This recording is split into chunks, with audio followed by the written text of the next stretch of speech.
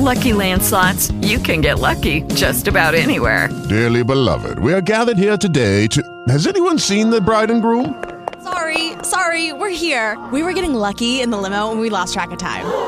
No, Lucky Land Casino, with cash prizes that add up quicker than a guest registry. In that case, I pronounce you lucky. Play for free at LuckyLandSlots.com. Daily bonuses are waiting. No purchase necessary. Void where prohibited by law. 18+. Terms and conditions apply. See website for details. Every hour I need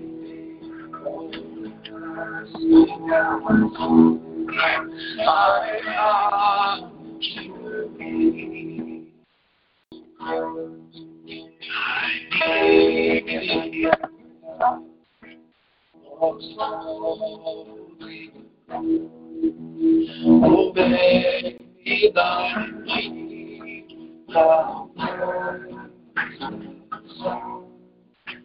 I need, oh, I need every hour I need. Oh, bless me, my Savior. I come to thee.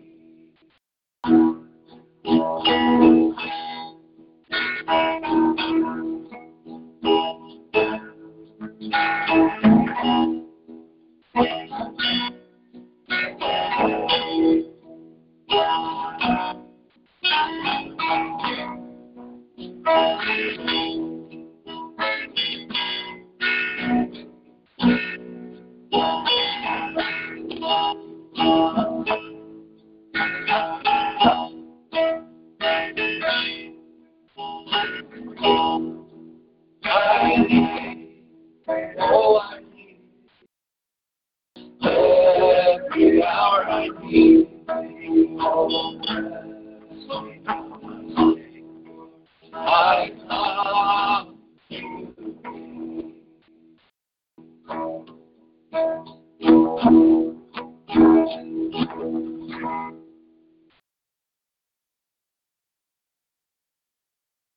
Go to page number 5. Page 5. Where could I go?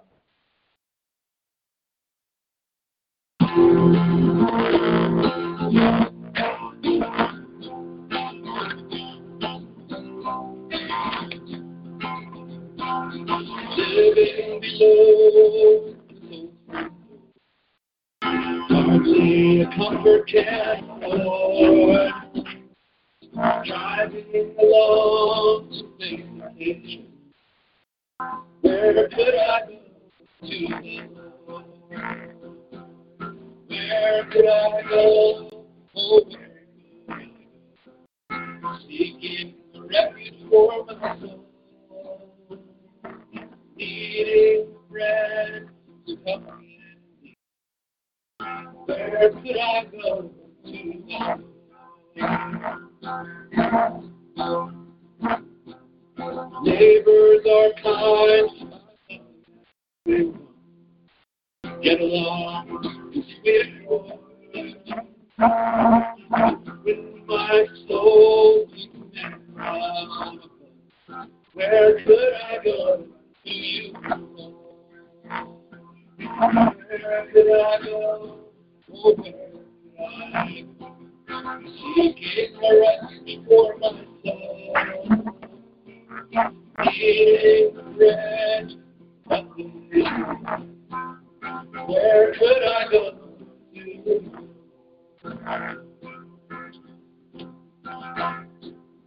Life here is grand, and I love so true.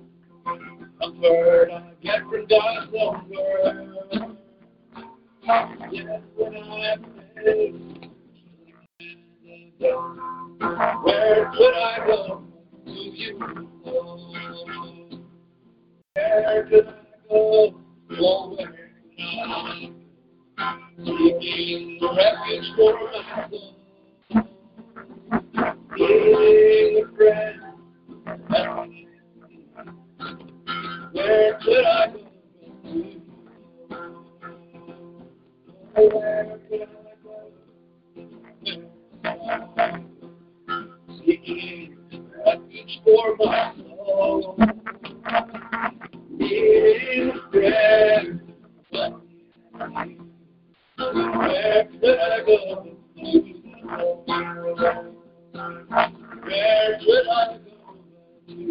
Jesus.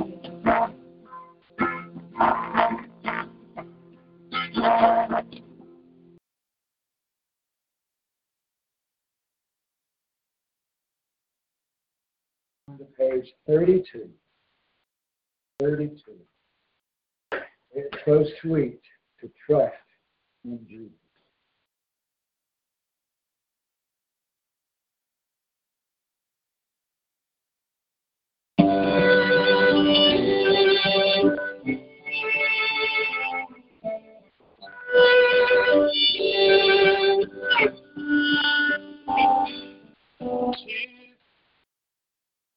To trust in Jesus, just to take him at his word, just to rest upon his promise, just to know that saith the Lord.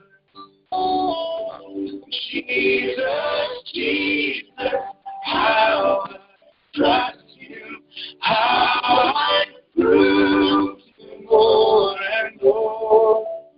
Jesus, Jesus, precious Jesus, oh, for grace to trust you more.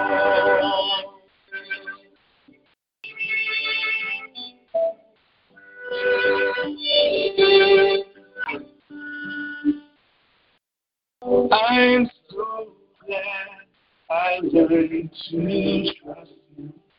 Precious Jesus, Savior, friend.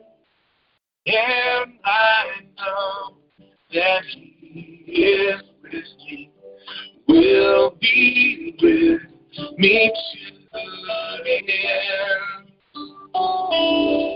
Jesus, Jesus, how I trust you, how I prove you more and more.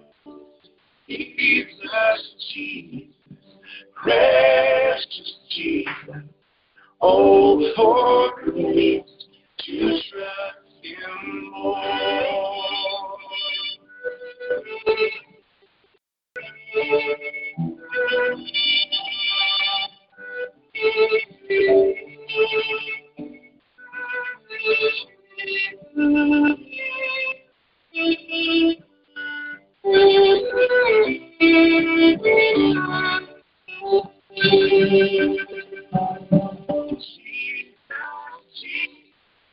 How I trust you, how I prove you more and more. Jesus, Jesus, precious Jesus, oh, for grace to trust you more.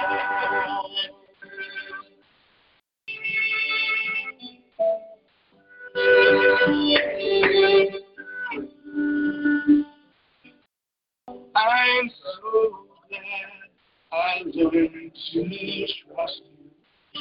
Precious Jesus, Savior, friend.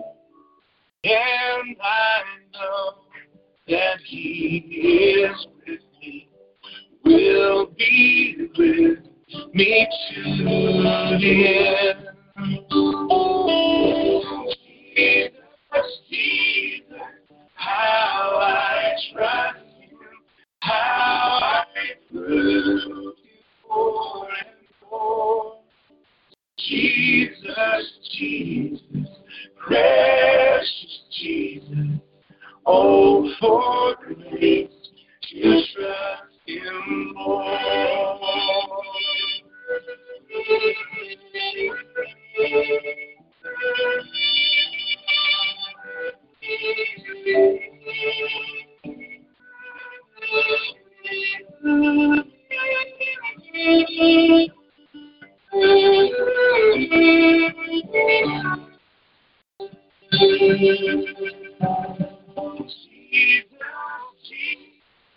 How I trust you, how I prove you more and more.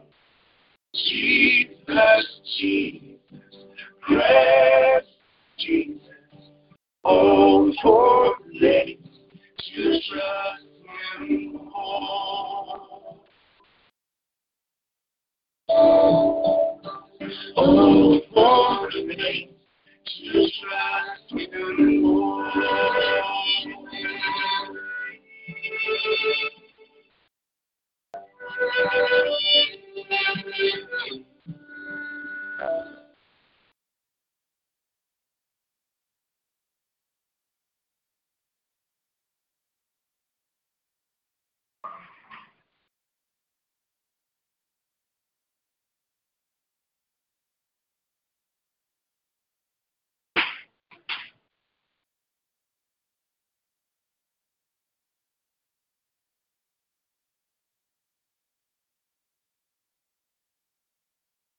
And just type this in the chat room real fast, and then we'll pray.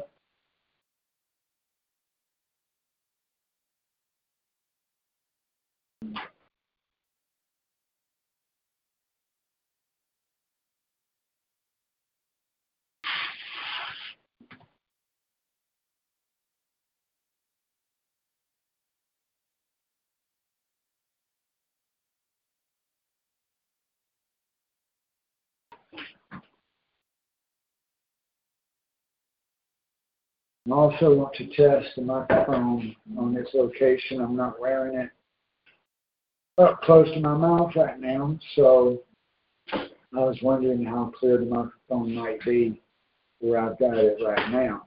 If anybody would give me some feedback on that, I'd appreciate it. If it sounds too low, too far away, noisy, echoes, any problem, any good? Is it fine? Is it bad? If anybody wants to give me some feedback on how the microphone sounds right now, I would appreciate it.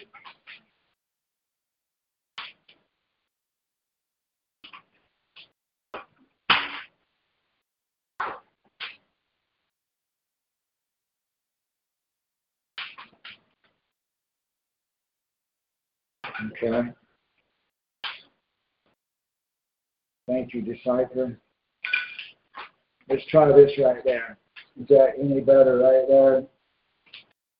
Or is it worse? Does that cause echoes? Can you tell any difference in that? Okay, so I'm going to have to, it's clear, I'm going to have to put it on.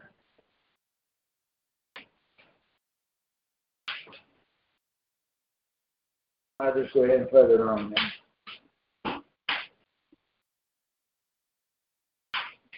Okay. Thank you, everybody, for your feedback. Good to see everyone.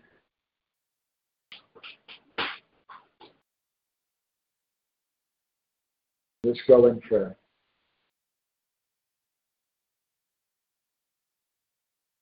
Lord Heavenly Father, good morning, good afternoon, good evening. Thank you, Lord, that you are with us in all time zones, all at the same time. In every nation, every language, every race, every color, every tongue, that you are God. You see all of us, and you are with us now, every one of us. Thank you, Lord, for choosing your church and for having mercy and grace upon us, to call us, to choose us, to teach us, to show us great things, for continuing to show us your power, your wonders, your greatness, and your love, and your truth, and the movement of your Spirit. Thank you for showing us all this and more. Thank you for continuing to teach us and deliver us and rescue us. Praise the name of Jesus. Thank you that we are saved today from the tornadoes, from storms, from trials, from tribulations, from persecution, from famine and distress. You have saved us and kept us safe. Thank you for keeping us safe through 2 years of the pandemic, the vaccines, and increased persecution. Thank you that your hand and your Spirit is still upon us. Praise God. We pray for your special blessing and anointing on today's sermon. Please help every brother and sister to understand. Please help them to understand my English, my dialect, my way of speaking. Please help them with their computers, their internet connection, their phones. Please help them to understand the message, the scriptures, and the truth. Let us not be deceived on anything. And if we are, please show us that we may be delivered from it. Thank you, Lord, for this food that we're about to receive. Thank you for your presence. Thank you for what you've already done to prepare this for what you're about to do and for what you're already doing. We'll give you all the honor, all the glory, all the praise. In the name of Jesus, so be it. Amen. And amen. Praise God. Praise Jesus. Let's turn to the book of Isaiah. Isaiah 49.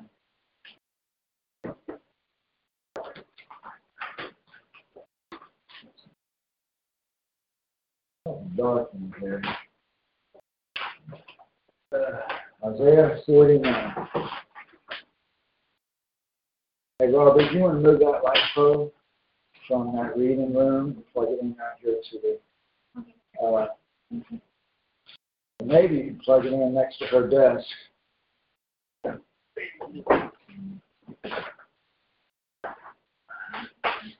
While everybody's turning to Isaiah 49. I don't know if the plug actually stay plugged in next to the bookshelf. The plug is under the bookshelf. Try it. Bring the pole over here, back behind her. Stay plugged in right here.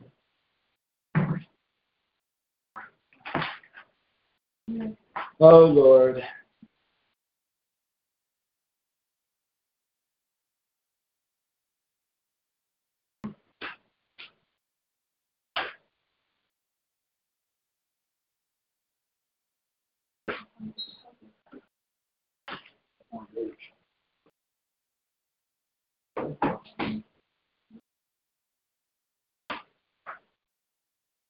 There's a million extension cords. There's one.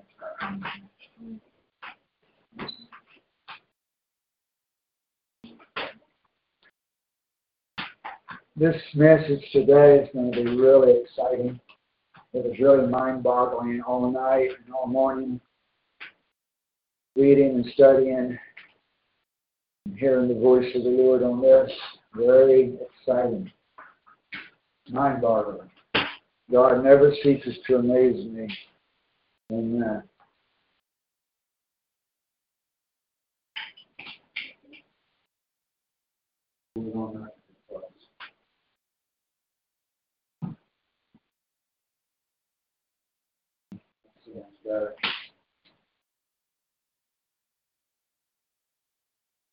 For those that might be listening for the first time, we're reading from the Alpha and Omega Bible, Restoration of the Original Scriptures. Isaiah 49, that's starting on page 37 in volume 4, the prophets. We are still going to release and publish the newest update of the paperbacks, hopefully within the next week or two. Been a lot of delay in that. I have to apologize because we've been doing so much around the new location, the new building that we're in, so much work to do. Still a lot of work to do. It's mind-blowing how much work we've already done, and it's mind-blowing how much we still got to do on this new building. Nevertheless, we praise God for it. It's a great provision. Amen. Praise God. So that when God starts to gather His people, we'll be able to fit 100 people in here. And that's going to be so awesome when they arrive. Amen. Praise God. Isaiah 49, verse 1. We're going to read from verse 1 through verse 13. Verse 1, listen to and obey me, you islands. Right there's your first clue. Who is he speaking to? Islands, the inhabitants, the population of islands. So please underline the word islands.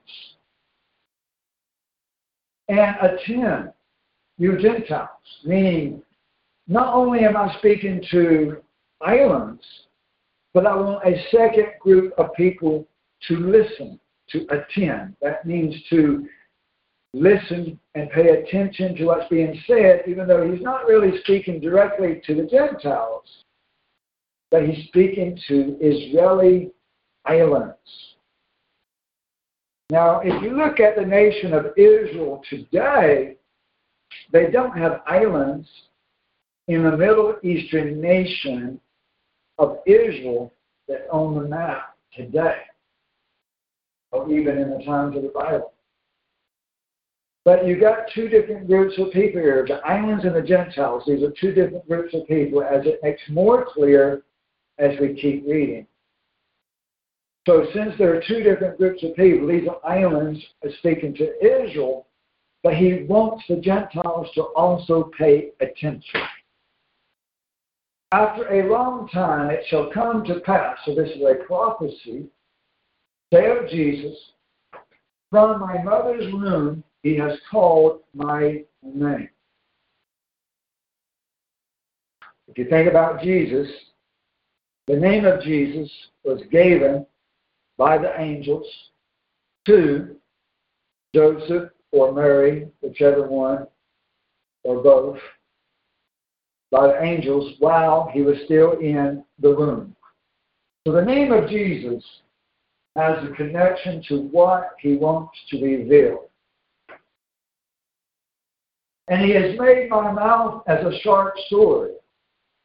We know that the Bible says that the word of God is a sharp sword, but also when Jesus returns, the word out of his mouth as he comes out of the sky is a sharp sword. So this also refers to Jesus, the name of Jesus, and the words out of his mouth. And he has hid me under the shadow of his hand. He has made me as a choice staff. We know that his staff and his rod comfort us, Psalm 23. And he has hid me in his quiver. He said to me, yeah, Robert? Under the shaft, one arrow. Is that a quiver? Or a staff? Oh, a different staff. Okay. A shaft. A shaft like an arrow. Okay. And he said to me, you are my servant, O Jezreel. So right there he says, I'm speaking to Jezreel. So that identifies, it points back to who the islands are. He's speaking directly to Israel, to Jezreel. But Israel does not have islands unless you recognize the truth and the prophecies given to Abraham, Isaac, and Jacob that they would inherit many, many places and many tribes and nations upon the earth would be given unto them and to their descendants. And so once you recognize the prophecies and the fact that Israel would not be limited to a state the size of New Jersey, just a tiny little state, but rather the Bible promises and prophesizes that the nation of Israel should become a great multitude of nations. The Bible promises this. And then you would have islands. And only then would you have islands. Amen. And really the African nations do not have islands. Amen. And in you I will be glorified. In Israel I will be glorified. In other words, he's going to use Israel as a tool, as an instrument, as a vessel of his works. Amen. Then I said, I have labored in vain. I have given my strength for vanity and for nothing. Therefore is my judgment with Jesus and my labor before my Theos. And now, thus saith Jesus, that formed me from the womb to be his servant. So then, it's talking about here in verse 4 and verse 5 that Israel is speaking back to God.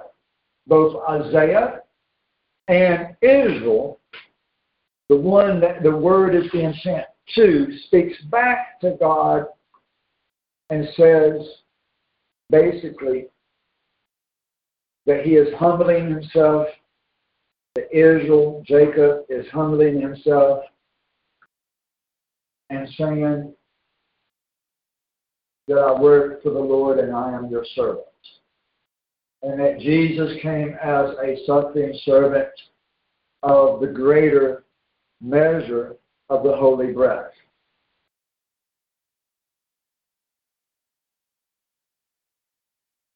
Thus saith Jesus that formed me from the womb to be his own servant, to gather Jacob to him and Jezreel. I shall be gathered and glorified before Jesus, and my Theos shall be my strength. So this is a prophecy that God will gather his people, Israel, from all across the world. We know that Ezekiel 37, talking about the second resurrection, promises a gathering in the 100 years after the 1,000 years, that the house of Israel and the house of Jacob shall become one again, that they shall be gathered together. Amen. So there's a promise of a gathering of the tribes from having been scattered all across the world. Verse 6, and he said to me, it is a great thing for you to be called my servant, to establish the tribes, not one tribe, but multiple tribes of Jacob, of Israel, and to recover the dispersion of Jezreel, meaning to gather them from where they have been dispersed, from where they have been scattered, that they will be gathered together again.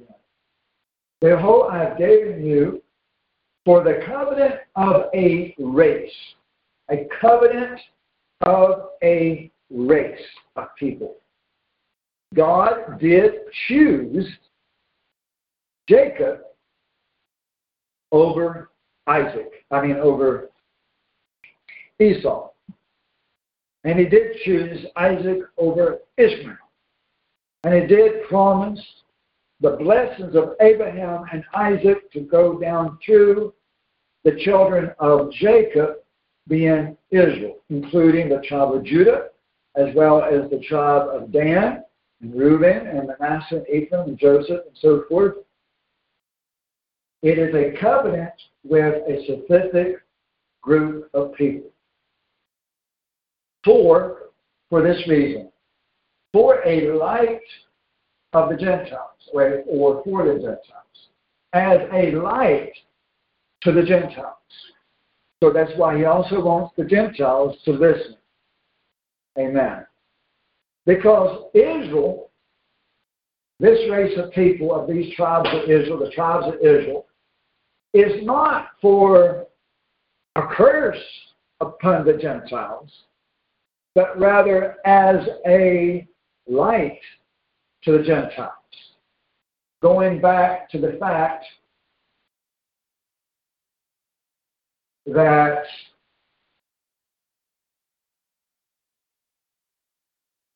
he is giving, trying to find what it said here in the previous verse, like a blessing or salvation. What was it? I need to put my glasses on.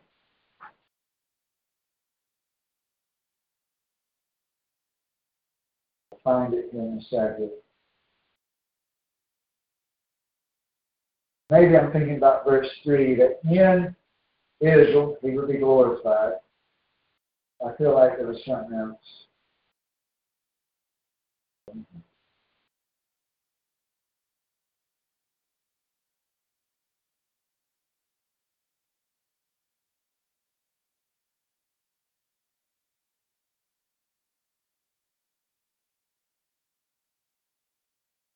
So it says it right to the next part of this sentence. In verse 6, the last sentence in verse 6, a light of the Gentiles, that you should be for salvation to the end of the earth. That you should be for salvation to the end or the ends of the earth. So in other words, he's using Israel as a light of salvation. What I wanted to point to is that the name of Jesus in verse 1. That was what I was trying to think of. From my mother's womb, it's called my name. So the name of Jesus, you need to put a note at the end of verse 1. Brother Gerald, if you want to make a note, that at the end of verse 1, add a note that the name of Jesus, and put a reference to where the angel said his name should be called Jesus.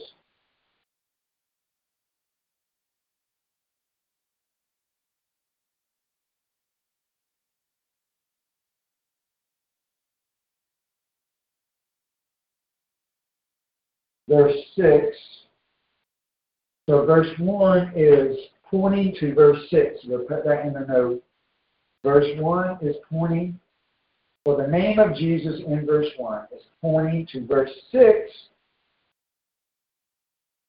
being proclaimed by the tribes of Israel as a tool of salvation to the Gentiles all across the earth. So let's word that again. The name of Jesus, something like this, the name of Jesus, pointing to verse 6, being used as a tool of salvation to all the world, to the Gentiles in all the world. We can figure out the direct wording later, but that's about the best I can get right now. So verse 1, the name of Jesus is important to the salvation being used by the tribes of Israel as a light of salvation to the whole world.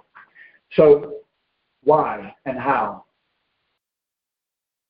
We have discovered a long time ago that the name of Jesus being pronounced correctly with the G sound, the long G sound with the long E sound combination, G as the letter G, but you can hear the letter E in there also.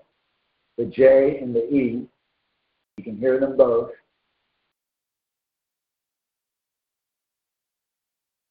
Is not pronounced normally in most Gentile languages. Korean, African, Arabic, Aramaic, so on, so on, so on. Most of your Gentile languages do not have that sound in their vocabulary. So you have to look to the tribes of Israel, to specifically Ireland, Scotland, Australia, America, and so forth, the tribes of Israel, in order to find the correct pronunciation of Jesus, the only name given that we may be saved by. Amen? So Gentiles should listen and pay attention to the Word of God being spoken not by African preachers, not by African nations, not by African tribes and the so-called, falsely called black Israelites, but rather to pay attention to the Israelites, the Anglo-Saxon Israelite, the British American Israelites, the true Israelites, in order to learn the name that you must be saved by. Amen? Why would it put in verse 1 the name given while he was still in the womb, which is Jesus? Why is that listed there, talking about a gathering of Israel, talking about the Gentiles listening and the Gentiles receiving salvation by the light of Israel? Why? is important. It's not there in vain. Amen. Continuing in verse 7.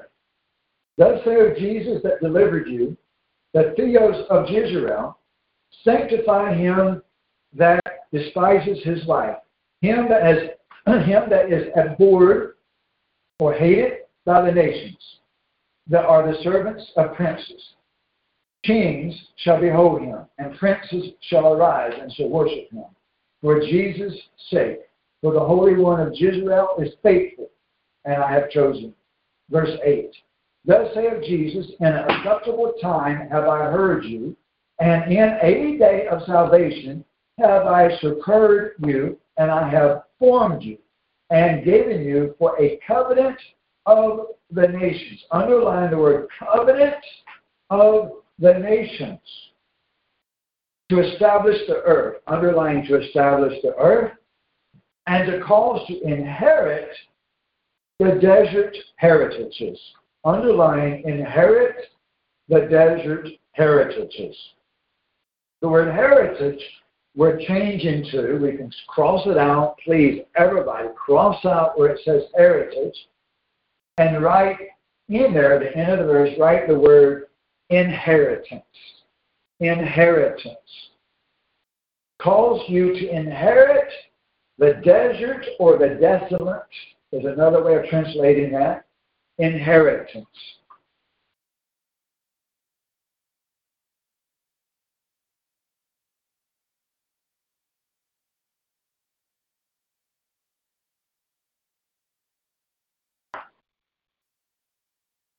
So, there is a covenant. Verse 6, underlying the covenant of a race. Underlying to establish the tribes of Jacob.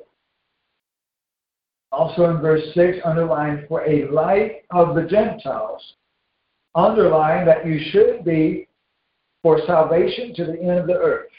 We'll read verse 6 again. And he said to me, it is a great thing for you to be called my servant, to establish the tribes of Jacob. Underline to establish the tribes of Jacob. And to recover the dispension, that is the scattering of Jezreel. Underline that too. To recover the dispension or the scattering, or to gather the scattering of Jezreel. Behold, I have given you for a covenant of a race. Underline covenant of a race. For light of the Gentiles. Underline light of the Gentiles. That you should be for salvation to the end of the earth. Underline all the rest of that verse. Verse 9. Let's skip down to verse 9. Saying to them that are in bonds, go forth. What does that mean? In the context, he's speaking to the tribes of Israel that have been hated by their own servants, been hated by other nations. Verse 7, underlined, abhorred by the nations that are the servants of princes. Yeah, verse 7. Abhorred by the nations, hated by the nations, underline that are the servants of princes, underline that. So in other words,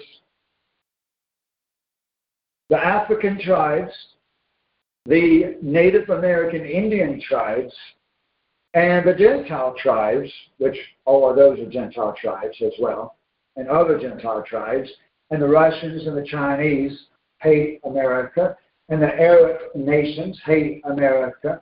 America is the most loved nation and the most hated nation. Amen.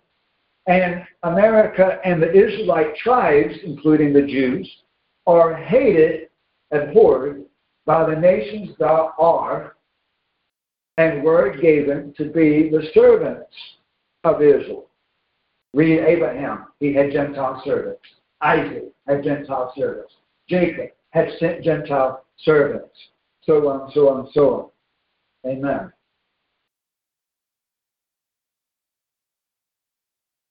So how can the nations and tribes of Africa be Israel? It's impossible. Amen. Because would you say that Americans are servants to Africa? No, it wouldn't make no sense.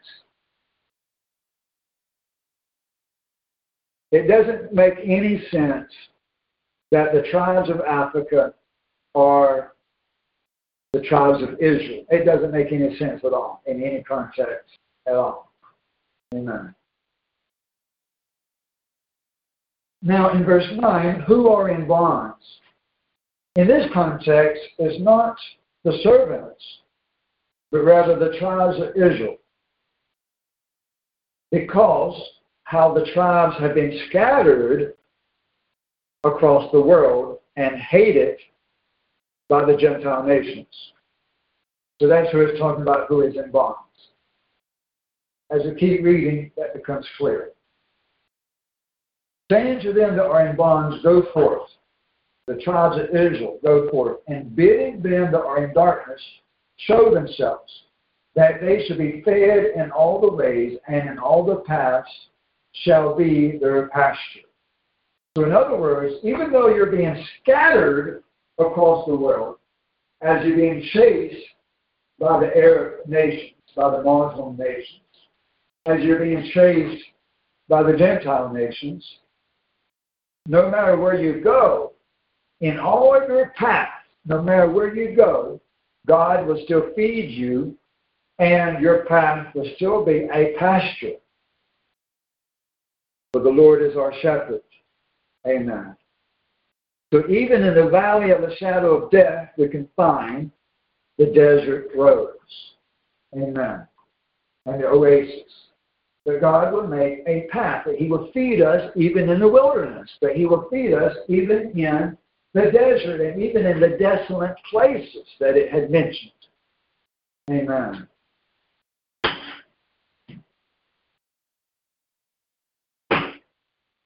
Verse 10, they shall not hunger, neither shall they thirst, neither shall the heat nor the sun smite them. That He that has mercy on them shall comfort them, and by the fountains of waters, oasis, and by the fountains of waters shall He lead them. And I will make every mountain as a road, and every path a pasture to them. Verse 12, behold, these shall come from far. In other words, they're scattered all across the world. And when they are gathered, they shall come from far reaches of the land, and these from the north and the west, and others from the land, it says right here, from the land of the Persians. But we're going to make a correction. Where it says Persians, the Persians, those two words, the Persians. I want you to mark that out and write in South/Australia.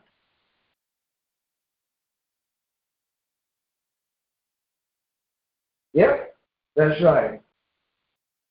That they should be gathered from the north and the west, and others from the land of the south and from Australia. Brothers and sisters in Christ, of all nations and all languages and all tribes, this is Australia in the Bible. This is mind-boggling. Absolutely mind-boggling. Amen. God is so good. Now, this last word of verse 12 is translated many different ways in many different Bibles. And in some Bibles, it is the word spelled like this. S-I-N-I-M. Again, that's S-I-N-I-M. And in some Bibles, it is A-S-W-A-N. A-S-W-A-N. Both of those words, nobody knows what it means normally. Generally, people don't know what A-S-W-A-N means, and nobody knows what S-I-N-I-M means. So we have to have a better way of translating it. the Latin Vulgate Bible, which was translated out of the Greek. Very old Bible from the 1st and 2nd, 3rd century A.D. Says Australia. Australia. That blew my mind once I saw that last night. The Vulgate, written thousands of years ago, said that the tribes of Israel would be gathered from the north and the west and from the land of Australia. And yet Australia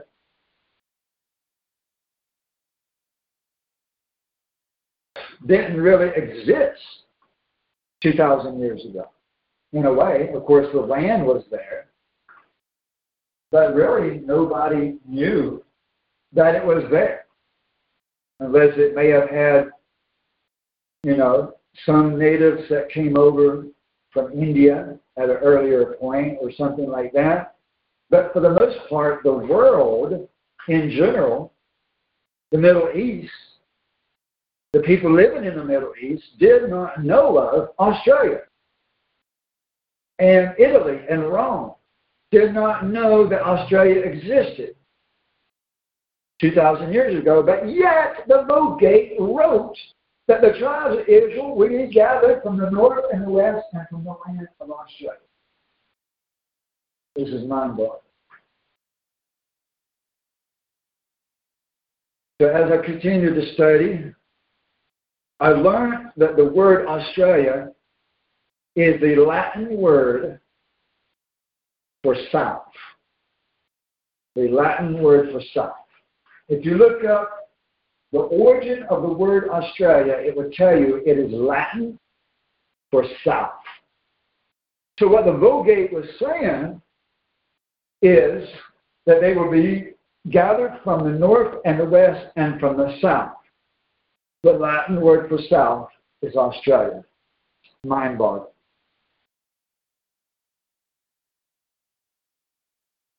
Even though it is the Latin word for south, and that would fit here perfectly, and that is what it's saying, at the same time, even though that is a fact, we must also realize that it would be perfectly fine to use the word Australia here, even though that's Latin and not officially Greek and not Paleo-Hebrew.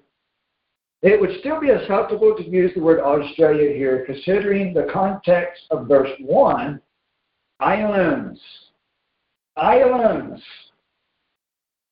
and the context of Israel having been scattered all across the world in every direction. In every direction. Also notice the word east is missing. The north, the west, and the south. But where is the east? Why would they not be gathered from the east? So many Bible commentaries will say that this last word in verse 12, which is a mystery word that's difficult to understand, S-I-N-I-M or A-S-W-A-N, that it must be referring to either the south or the east or both, or maybe the southeast. Some people theorize that it be talking about China because China is far east, and also there are southern portions of China that goes into the southern compared to Russia and other nations. That China would not fit the context. China is not an Israelite tribe. It would not fit the context, and there's not a lot of Israelites there for the majority of history, even though there's going to be a lot of Israelites there in the Great Tribulation, taken as slaves. But I really don't feel like it's talking about China at all. It would say Magog. If it's talking about China, it would say Magog. Amen. So it's not China. But if you think of Australia on the globe, Australia is even more south and even more east. It is both south and east of China.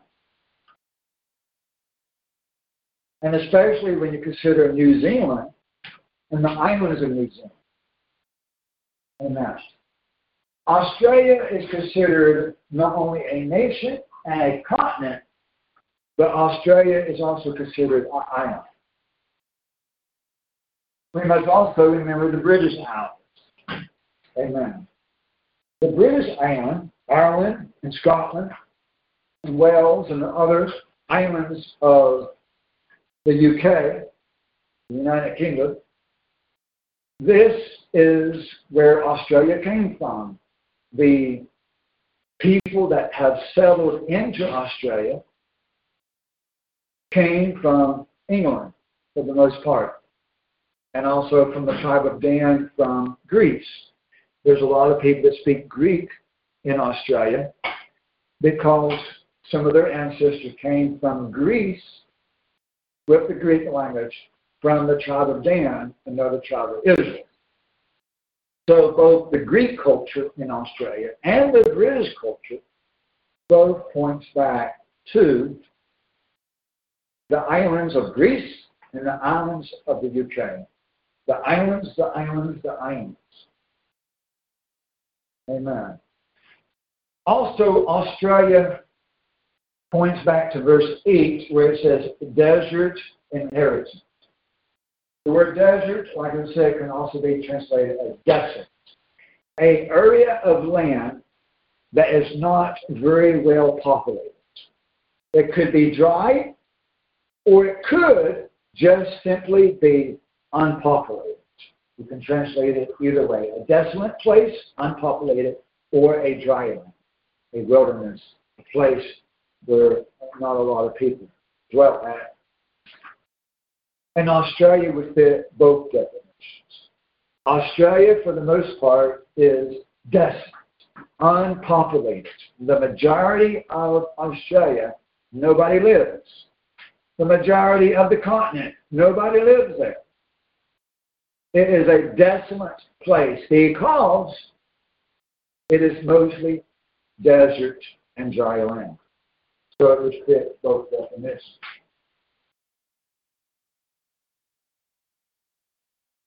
So many different words and phrases within these 13 verses confirm and reveal and prove who Israel is, and Australia being part of it.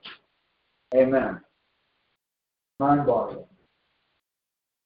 Verse 13, rejoice, you universe, and let the earth, let all the world be glad. Let the mountains break forth for joy, for Jesus has had mercy on his people and have comforted the lowly, that means humble ones of his people, or the base, the poor of his people, or the persecuted of his people. Amen. In other words, he has taken a people that, as the Bible said, at one time was not a people. He has taken nomads, wanderers, people that was wandering in a desert. He has taken people that was not very powerful and turned them into kings, queens, and princes and rulers over the entire earth. We must realize that we're not great by our own strength. America was never great by her own strength. And you are not great by your own strength or your own knowledge or your own ability. But it is the grace shown to us by the Almighty Father in Jesus' name that has made America and Australia and the UK great at one time. Amen. But when the people have forsaken their God, then we are not so great. Our greatness is based upon not who we are so much as upon who we serve. Amen. That God has chosen us. Amen.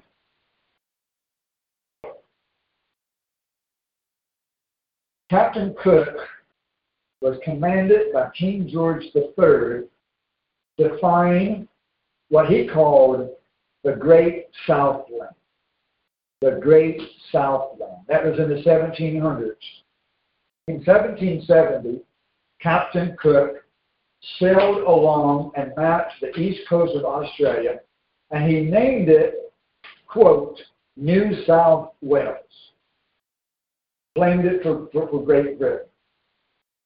1770, Captain Cook named the east coast of Australia New South Wales. New South Wales. Naming it after a region of the UK. South Wales. So you see there the name South. And also, King George III sent Captain Cook to look for the land that was not called Australia. Actually, it was called Australia. They was using the Latin. King George actually did use the Latin word Australia, as well as the English word Great South Land. As far as I know, as far as I understand, I believe he used both the Latin and the English. Australia and the Great Southland, knowing that both phrases mean south. They knew, for whatever reason, I don't know if they heard it from somebody or how they knew it, but they knew that there was a land, a mysterious lost land, somewhere in the southern Pacific Ocean. And so the King George III told Captain Cook to go look for it, to find the Great Southland. And he did. So you have this theme of South. Even the Bible calls Australia here in verse 12, South, the land of the South. I think it was just last week that I spoke about the Confederate flag. Was that last week or the week before? 2 weeks ago, okay? So it's very interesting that God uses this word South to reveal who the tribes of Israel are. Very interesting that he uses the word South in Isaiah 49 verse 12. Actually, uses both the word Australia and the word South to reveal who Israel is. And if Australia is Israel, then so is the UK. And so is Scotland, and so is Ireland. And if Scotland and Ireland and the UK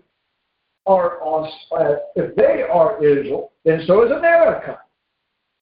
So is America. Because who are the Americans? They are the British, and the Scottish, and the Irish. Amen. There's a province in Canada called Nova Scotia, New Scotland.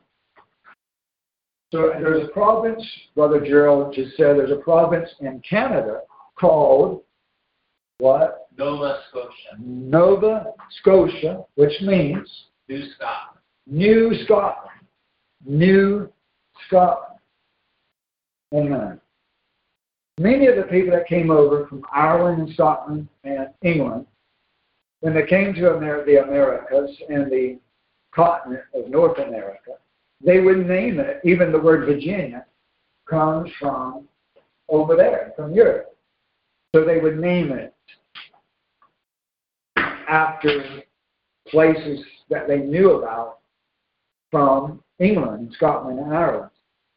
We had talked 2 weeks ago in the sermon about the Confederate flag, the flag of the South, and how the way it looks is because of Scottish and Irish influence. And so it's very interesting that this comes up. Let's go to the book of 2 Samuel. 2 Samuel. In the history book, Volume 2, History, 2 Samuel 7.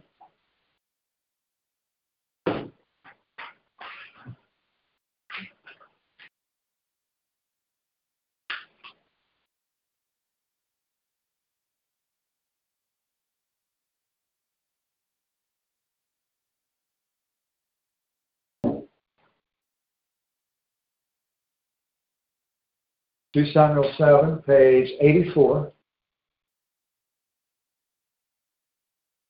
Starting in verse 12. Verse 12 down through 16. 2 Samuel 7, verse 12. And it shall come to pass, when your days shall have been fulfilled, and you shall sleep with your fathers, that I will rise up your seed, your children after you, even from your own body, and I will establish his kingdom. He will build for me a house to my name. This is talking about David and Solomon. And I will set up his throne even forever. So it's talking more specifically about David. And I will be to him a father, and he shall be to me a son.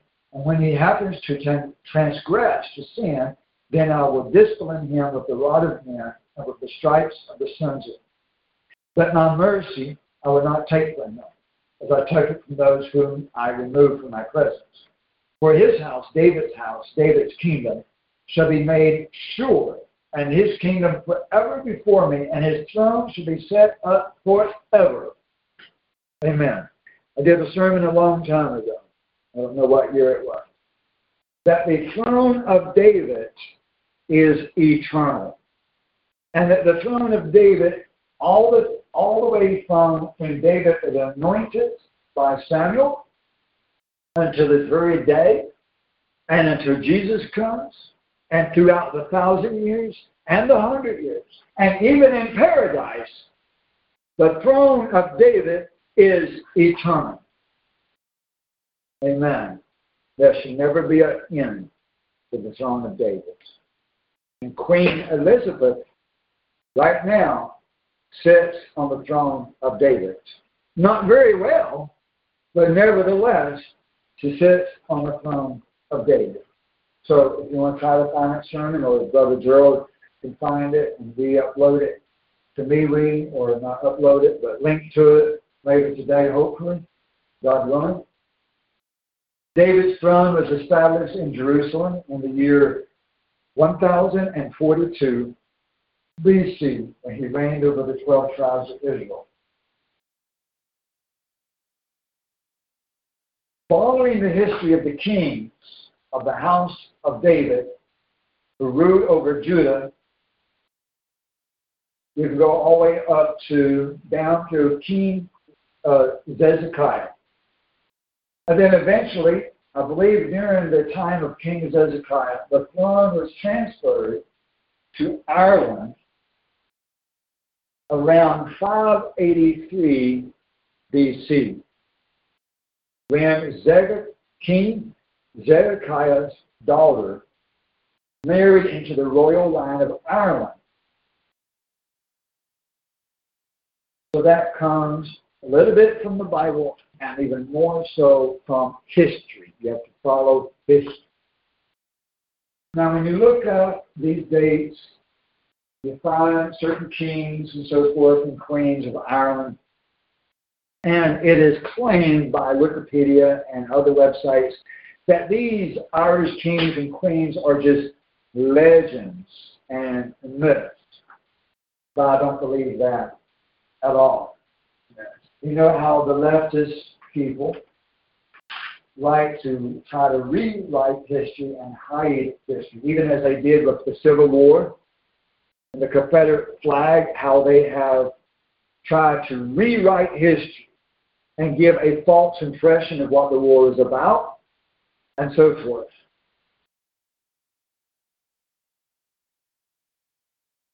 And so the throne went to Ireland in the BC years, stayed there for thousands of years. Let's see if I can find more specifically. Maybe more like 1,000, almost 1,000 years. The throne was in Ireland from 583 BC until it went to Scotland in 506 AD. It went from Scotland to Ireland in 506 AD. And then finally, it was in Scotland, it looks like, for 1,100 years. It went to England in 1603. went to England in 1603. I'm going to be putting a lot of notes in our MeWe group with a lot of links and references that you can examine and study. And the websites, multiple websites that I'm going to link to, you must understand that I don't necessarily agree with every word throughout their entire websites, but I'm just agreeing with and pointing to the references in the scriptures and the historical references in these specific articles, specific pages that I will link to. And now, I spoke earlier about the Confederate flag. Let's talk about the Australian flag. The Australian flag.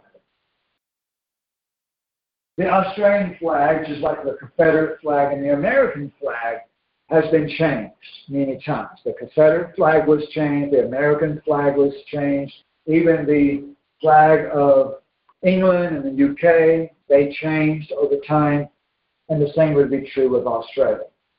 The current Australian flag comes from 1901. When in 1901, Australia got their independence from Great Britain, even though they stayed as a Commonwealth member of the Commonwealth, but nevertheless gained independence from Britain, if that makes any sense. The Australian flag design symbolizes the global southern location of Australia by the use of a southern hemisphere constellation on the flag. On the Australian flag, you're going to find the constellation called the Southern Cross, which consists of 5 stars in the right-hand half of the flag. The right-hand half of the flag is the Southern Hemisphere constellation called the Southern Cross. Southern Cross. That symbolizes the southern location of Australia on the globe. So even the flag of Australia, showing the location on the globe as being southern by using the constellation called the Southern Cross.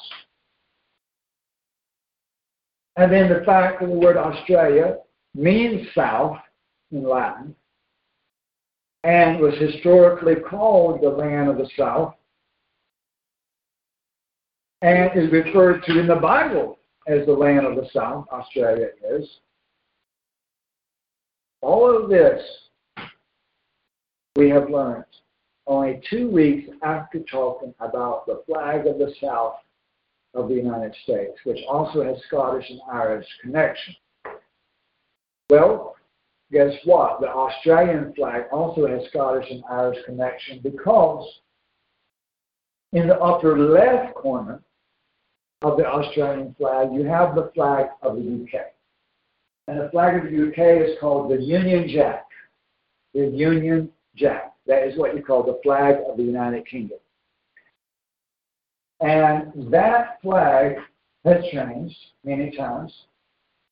And originally, the flag of England was nothing but a white background with a red cross on its side. Instead of the cross coming up from the ground up to the sky, it is a cross laying on the ground on its side,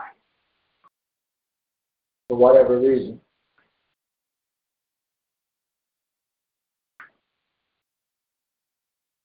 So it was just a red cross at one time for England. But then, when England and, let's see who it was next,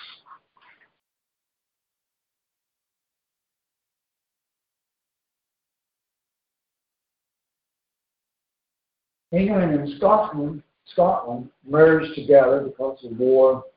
England and Scotland came together in, I believe, 1606 or so. They added the symbolism of Scotland to that flag. And so then you have not only the cross, but you have an X, like you see in the Confederate flag. An X over the entire cross on top of the cross, or under the cross, however you want to look at it.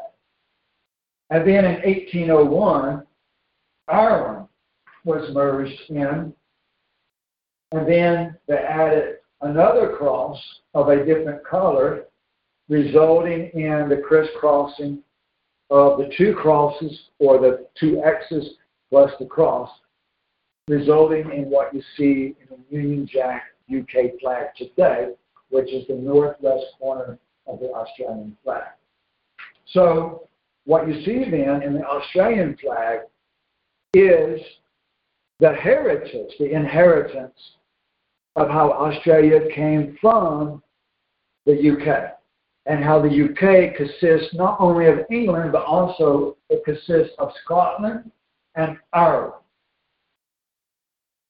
And then you have that influence upon the Confederate flag. So you cannot separate the southern United States, which has a lot of Scottish and Irish ancestry, and songs and food and dance and culture. Here in the southern United States, you have a lot of Scottish and Irish influence upon song and dance and food and culture. You cannot separate that from this connection of England, the UK, the Australian flag, the Confederate flag. All of it is connected. All of it is connected.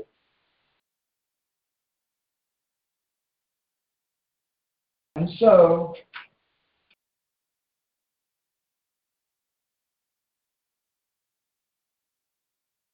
then there is one more thing on the Australia flag. So you've got the constellation on the right-hand side. You've got the UK flag in the northwest corner of the flag. And then you have one huge star underneath the British flag,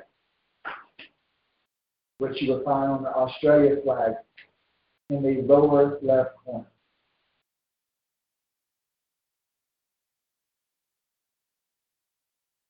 And that huge star is called the Commonwealth Star, or the Federation Star. Some people call it the Commonwealth Star. Other people call it the Federation Star. That particular star has 7 points representing the states and territories of Australia. 6 points for the 6 original states of the Commonwealth of Australia, plus the 7th final point representing the territories and other future states of Australia. A total of 7 points. 7, we know, is the number of completion in the Bible. The other stars on the flag making up the constellation have 6 points each.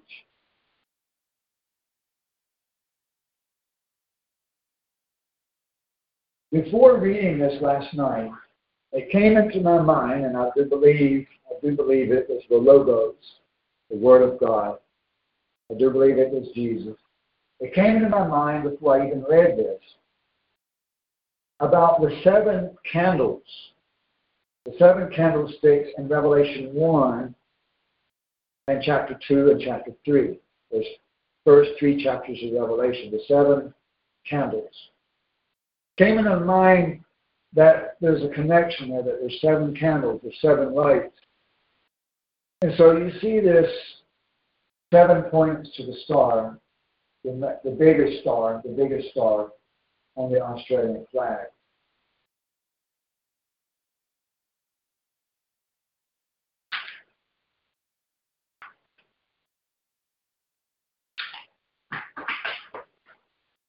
Now let's talk about the colors of the Australian flag, and the colors of the Confederate flag, and the colors of the Union Jack, the UK flag. All 3 of these flags is red, white, and blue. Australia, the UK, and the Confederate. All 3 of those flags are red, white, and blue. These are three colors that were present in the tabernacle, in God's tabernacle. Amen. But there was also purple in the tabernacle, which is not in these flags. But we do have the red, white, and blue was in the tabernacle. It is said that the white represents the white robes of righteousness according to the law of God. I also discovered that in ancient Ireland and ancient Scotland, the people were observing Old Testament law. I just discovered that last night. They were observing Old Testament law in Scotland and Ireland, including not allowing the eating of swine. They didn't eat pork. They were following the Old Covenant law, talking about in the BC years, and even in a lot of the AD years, even though they had been witnessed to by Andrew and other disciples later on. History shows that the people of Ireland and Scotland were observing the law of God, recognizing the Bible as Scripture, which you would not see in the Gentile nations during those ancient years. When you look at years of 1,000 years ago and 2,000 years ago, you wouldn't see Gentile nations keeping the law of God, but rather the Israelite nations.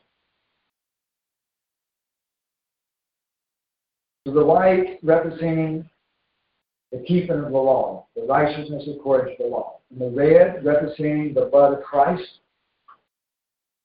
So you've got the law and the blood. And the blue being the ancient national color of Israel and of God's right to rule over men. In Numbers 15, Israel was instructed to wear a ribbon of blue, a blue thread on their robe, or on the robe, as a remembrance of God's commandments. As a remembrance of God's commandments, a ribbon of blue. And so you see ribbons of blue in the Confederate flag. Speaking of the Confederate flag, it has 13 stars. Why? Why does the Confederate flag have 13 stars? It is said that 11 of those stars represent the original 11 states of the Confederacy. And the other 2 stars represent the 2 states that the Confederates won in the Civil War. The original 11 states of the Confederacy plus 2 states that they won and captured from the Union. But I believe that spiritually, these 13 stars on the Confederate flag represent 13 tribes of Israel. How did I get 13 and not 12? Well, you had your original 12 tribes, one of them being the tribe of Joseph. Then the birthright went from Joseph to his 2 sons, Manasseh and Ephraim. And if you, as the Bible also does, consider Joseph as not being just Joseph, but being Manasseh and Ephraim in Joseph's place, then you would have not 12, but 13. If you take Joseph away, replace Joseph with his 2 sons, which the birthright went to, Manasseh and Ephraim, then you would have 13. not only do we have 13 stars on the Confederate flag, but we also have 13 stars on the American dollar bill, representing the original 13 colonies of the United States. Original 13 colonies of the United States. And again, even though they say the 13 stars on the American dollar bill represents the original 13 colonies of America, I believe that spiritually, those 13 stars on the American dollar bill also represent the 13 tribes of Israel, just like it does in the Confederate flag. So you can find historical reasons for the 13 stars on the flag of the Confederacy and 13 stars on the American dollar bill, but spiritually thinking of what is behind the scenes, what God is saying, what God is revealing, what God is teaching, there are things that go beyond the human eye, that go beyond what history teaches, a spiritual underlining. I believe that in both cases, they both refer to the 13 tribes of Israel.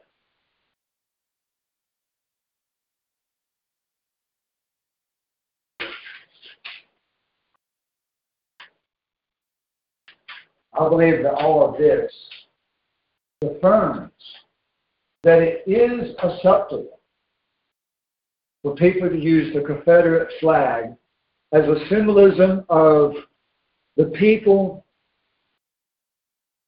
resisting communism, resisting tyranny, resisting the illegal regime of the North, resisting even the Antichrist, the Assyrian that comes out of the North, as the Bible says. I believe that the Confederate flag, yes, is a flag of war and division, as I used to say and teach. But that war and division is acceptable and good and righteous when you are rising up against an overbearing, illegal, wrong, and evil dictatorship that we are now facing with the Biden regime. And I believe that the Union during the Civil War was a whole lot more unrighteous than what we have been led to believe. Amen.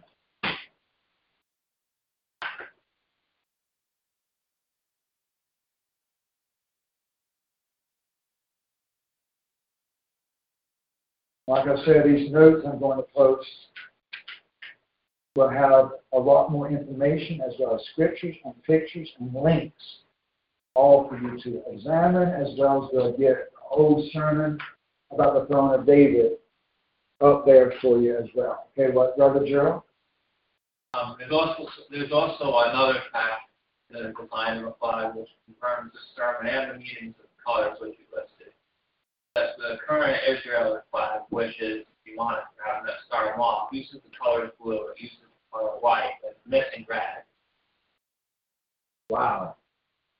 Interesting. There you have it. So Brother Gerald said the current flag of Israel, even though it is demonic, you can see some symbolism in it. It has the color white and blue, but it's missing red. It's missing the blood of Jesus. Amen. That's very, very interesting. Amen. Very interesting.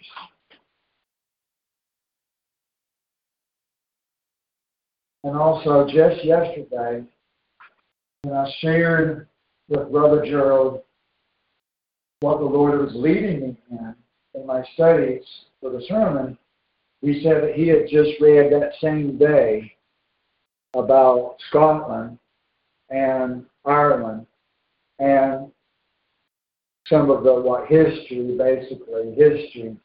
behind that. So interesting that God was still leading him about reading and studying and learning about the tribes and the agent names for Scotland and Ireland, and how Scotland and Ireland was really basically the same people to some extent, at least at some point in time, even as all of Israel are the same people, but different tribes of that people. We're all connected. Amen. Anything else? And also, if anybody wants to start typing in any questions, now would be a good time to start typing. If anybody has any questions in the chat room.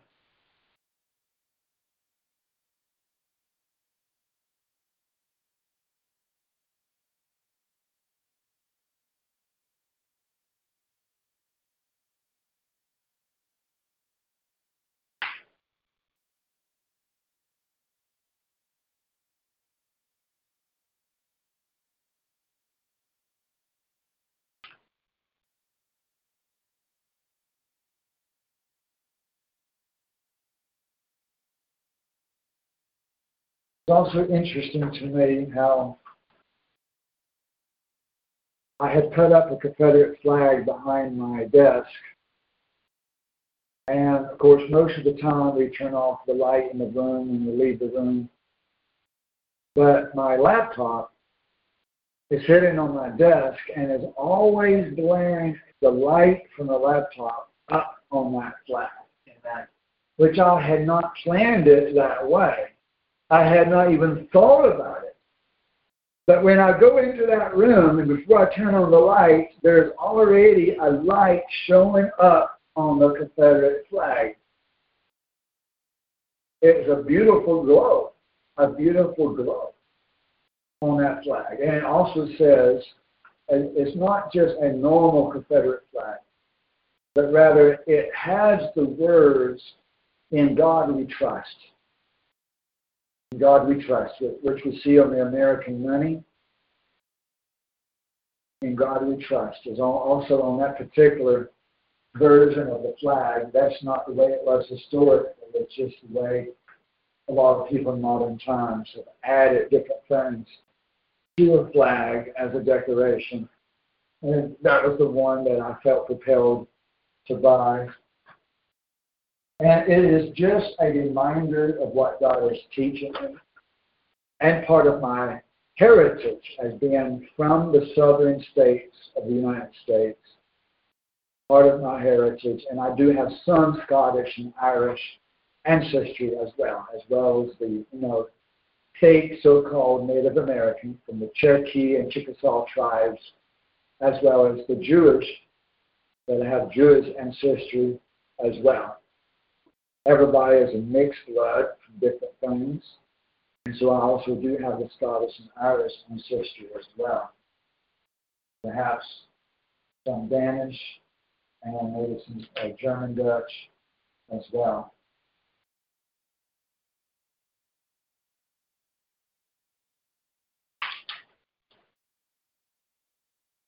Anything else, Gerald?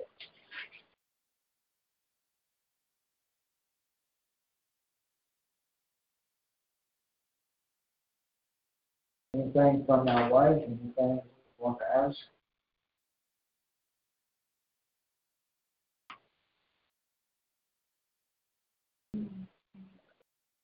No. And also very interesting, all the tornadoes that hit last night in Kentucky, Arkansas, Tennessee, Indiana, Ohio, Missouri, multiple states. One of the worst tornado outbreaks in American history. In American history, one of the worst tornado outbreaks. Some of the strongest tornadoes ever recorded on radar. Some of the longest traveling tornadoes.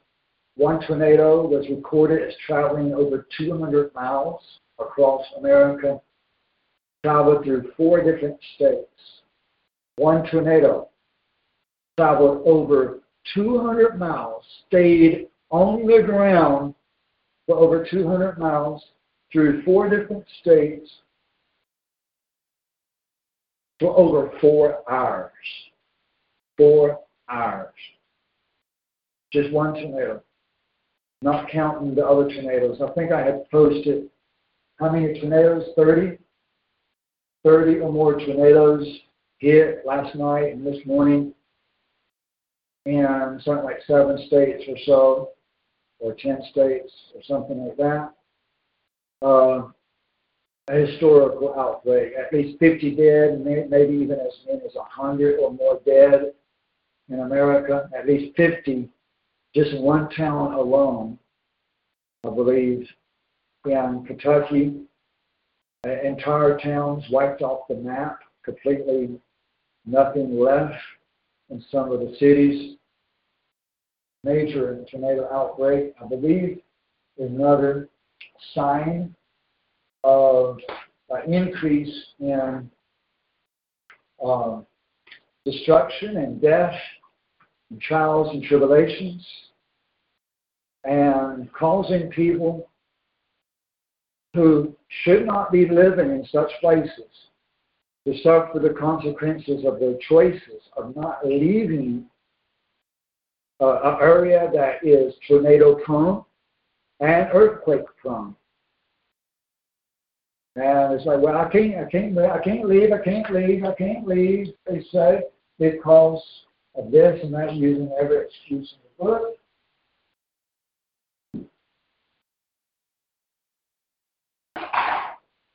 But God has the final word. Amen. God has the final word. I praise the Father Almighty in Jesus' name for mind-boggling information and a continual revealing, continual teaching, a continual confirmation. Amen. And reminder, Hanukkah starts December the 29th.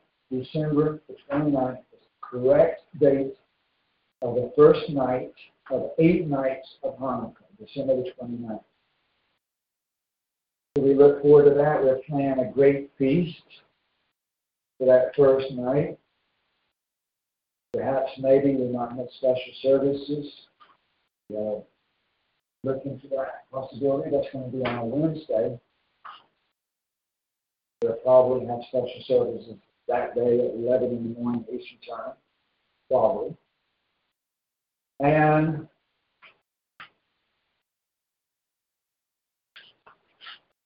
if anybody has any questions later, please feel free to text me or email me or chat with me in the media, social media. We also see continued stress with the Ukraine, threat of war in Ukraine, also Cambodia. Saw interesting news about China influence in Cambodia and other situations. Both America and Russia withdrawing their diplomats from each other. And a lot of rumors about even nuclear war breaking out over the Ukraine. Russia continues to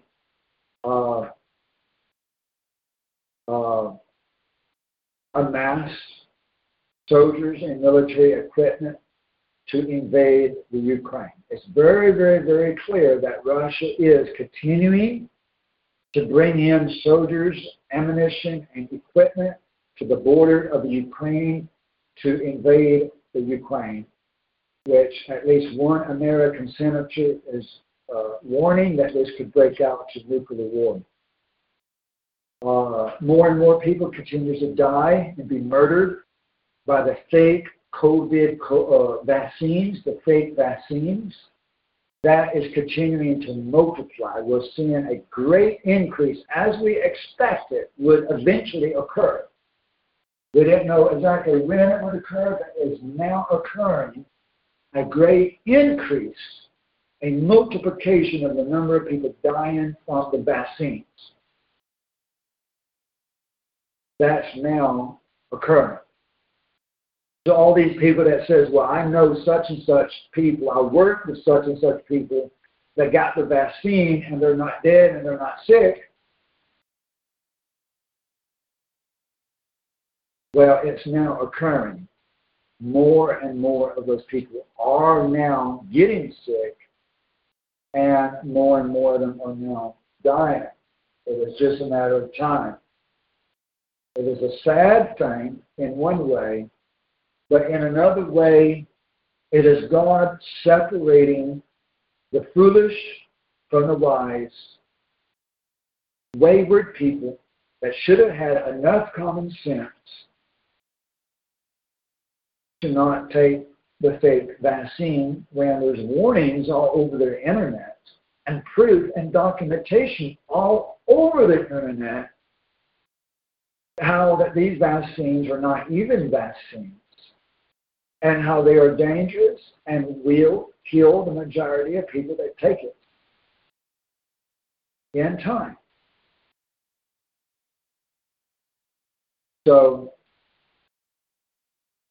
as cruel as it may sound, people get what they deserve.